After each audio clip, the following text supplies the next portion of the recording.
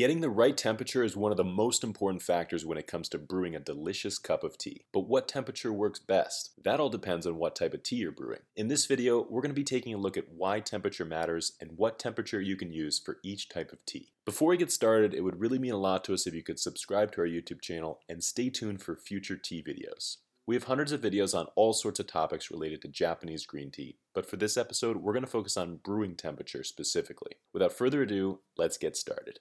So to start off, why is temperature important when it comes to tea? On each pack of tea, you will find brewing instructions. Following these instructions is like following a recipe. The temperature, time, and ratio will determine the ingredients in your cup of tea. With the exception of matcha, which is a powdered tea mixed directly into water, tea is made by infusing tea leaves into water. Some compounds of the tea leaf are extracted by the water and the rest stays inside the leaf. Hotter water and longer brewing times will extract more from the leaf, and shorter brewing times and lower temperature water will extract less. The reason you may not want to extract everything from the tea leaf is because it can create a bitter flavor in your tea.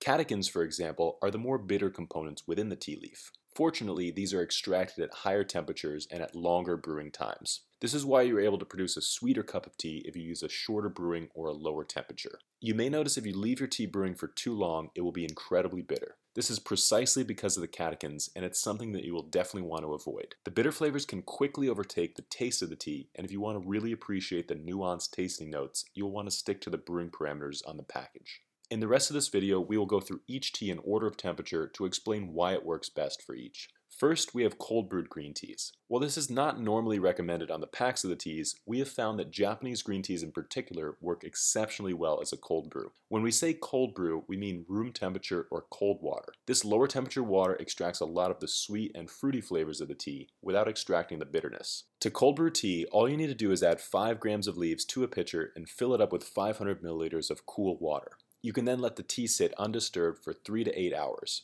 At this lower temperature, you can brew the tea for a much longer time without it becoming too bitter. We find that 3 hours is the sweet spot for getting that smooth and rich flavor, but you can also brew it overnight if you prefer. If you leave the tea brewing for too much longer than 8 hours, you'll start to extract some of the bitterness. Next, we have warm water brewing, starting with a temperature of 140 degrees Fahrenheit. This may seem very low, but it actually works perfectly for a few different types of Japanese green teas. Green teas have the highest content of catechins, so they are the most sensitive to temperature. If you brew these teas with boiling water, or even at a temperature of 180 degrees, they will become incredibly bitter. What you want to do is stick to lower temperatures, particularly with Japanese green teas. One type of green tea that is notoriously sensitive to temperature is gyokuro. This is the so-called emperor's tea, and it's best prepared at this 140 degree temperature. Gyokuro is a celebration of these unique, sweet and savory flavors. These unique flavors are the result of a long, labor-intensive cultivation and production process, and in order to respect all the hard work of the farmer, you should prepare the tea according to the guidelines. You can use 140 degrees Fahrenheit or 60 degrees Celsius and a brewing time of 2 minutes. The reason you brew the tea for longer is because gyokuro is tightly rolled into these needle-shaped leaves. In order for these leaves to expand and fully release their flavor into the water, they will need to soak for a full 2 minutes. The other teas we recommend brewing at a lower temperature are Fukumushi Sencha teas. What makes Japanese green teas unique is that they are steamed after the harvest. Fukumushi Sencha teas are steamed for an even longer time, and during that time, the cell membranes of the leaf are broken down, allowing more of them to flow into the cup. This is why you get this vibrant, cloudy green color and rich, full-bodied flavor. The steaming also makes the leaves more brittle, which causes them to break down into these smaller pieces. These smaller leaf particles have more relative surface area, and therefore they infuse more quickly into the water. This is why you may want to use lower temperature water, like 140 degrees, and a shorter brewing time of 45 seconds. This should be more than enough time to extract a lot of flavor, particularly for a tea like Fukumushi Sencha. Next, we have 160 degrees Fahrenheit or 70 degrees Celsius. This is considered to be the standard temperature for a lot of Japanese green teas. Most Japanese green teas, with the exception of gyokuro, should work pretty well at this temperature. It works particularly well for a typical sencha tea, the most common type of tea in Japan. This is simply a green tea made from the young leaves of the tea plant that have been steamed, rolled, and dried. Sencha tea has a vast array of different flavors, including sweet, fruity, floral, vegetal, earthy, citrusy, and dry. The citrusy or dry flavors are brought out at a slightly higher temperature, and some tea drinkers really enjoy them. This is why you may prefer brewing normal sencha at 70 degrees Celsius instead of 60 degrees.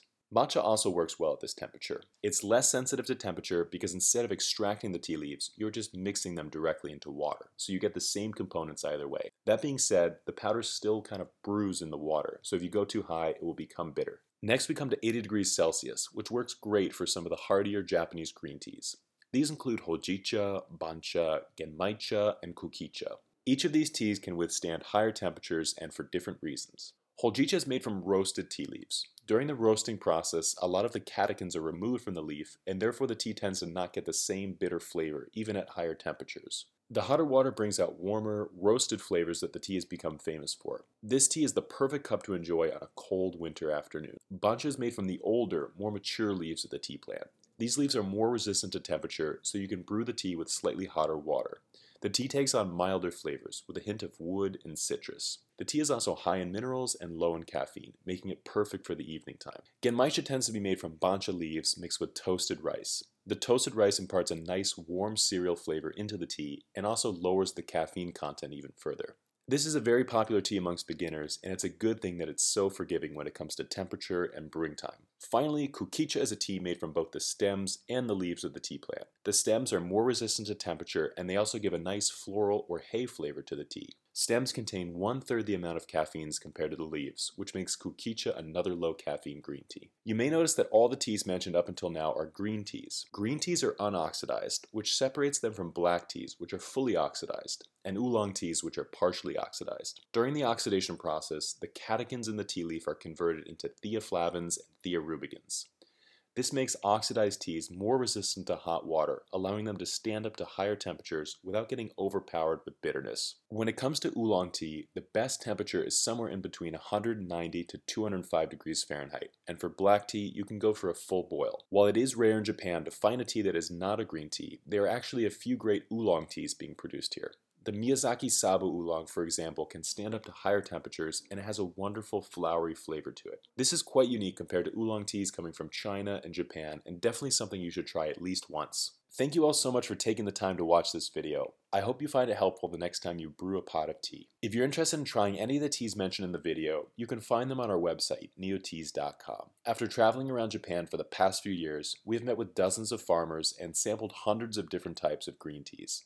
We've selected a small handful of our favorites, and we'd like to share them with all of you. When you order a tea from us, you're not only helping to support this YouTube channel, you're also helping us to support the dozens of talented farmers we work with all around Japan. We believe that by sharing quality, sustainable green tea with people all around the world, we can transition the tea industry into a more positive direction. Thank you all so much for watching, and if you have any questions about tea brewing or green tea in general, please feel free to leave them in the comments below. Until then, we'll see you next time.